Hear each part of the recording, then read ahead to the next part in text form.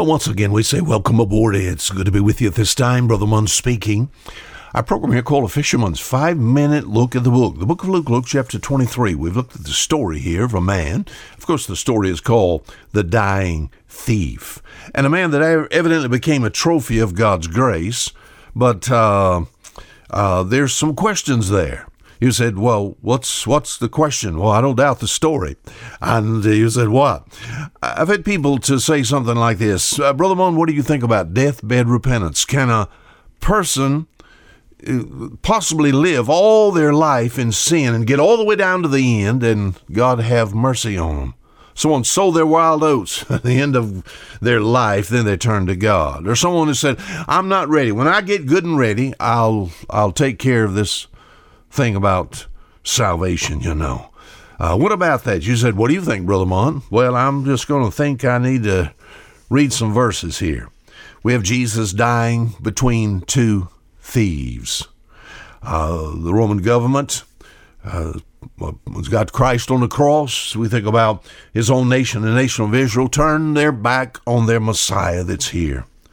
And you have these two men that are hanging, one on the right, one on the left side of the Savior. They're railing on him. They both revile him, cast on him their teeth, it says in Matthew 27, Mark chapter 15.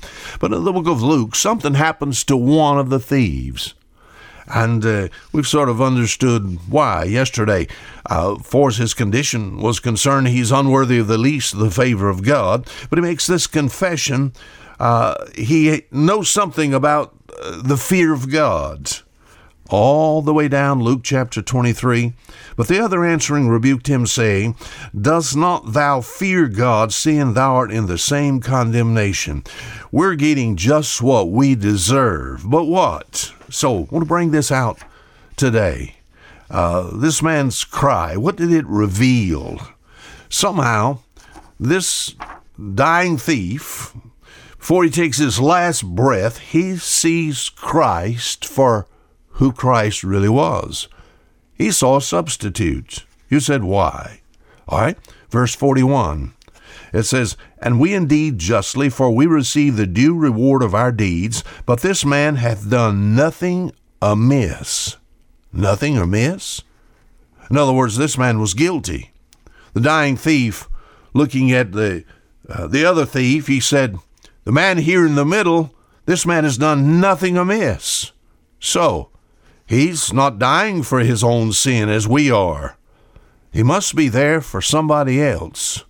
Maybe for him.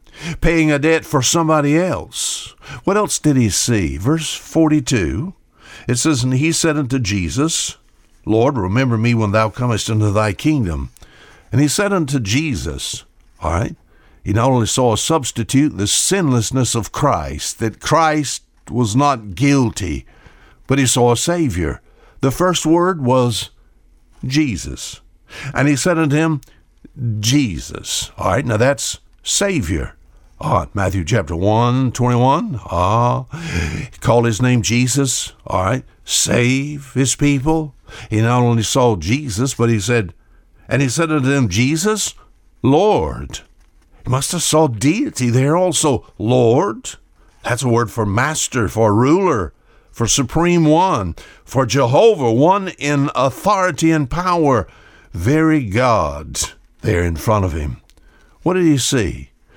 Now, are you listening? He saw Christ on the cross. Isn't that what Jesus said?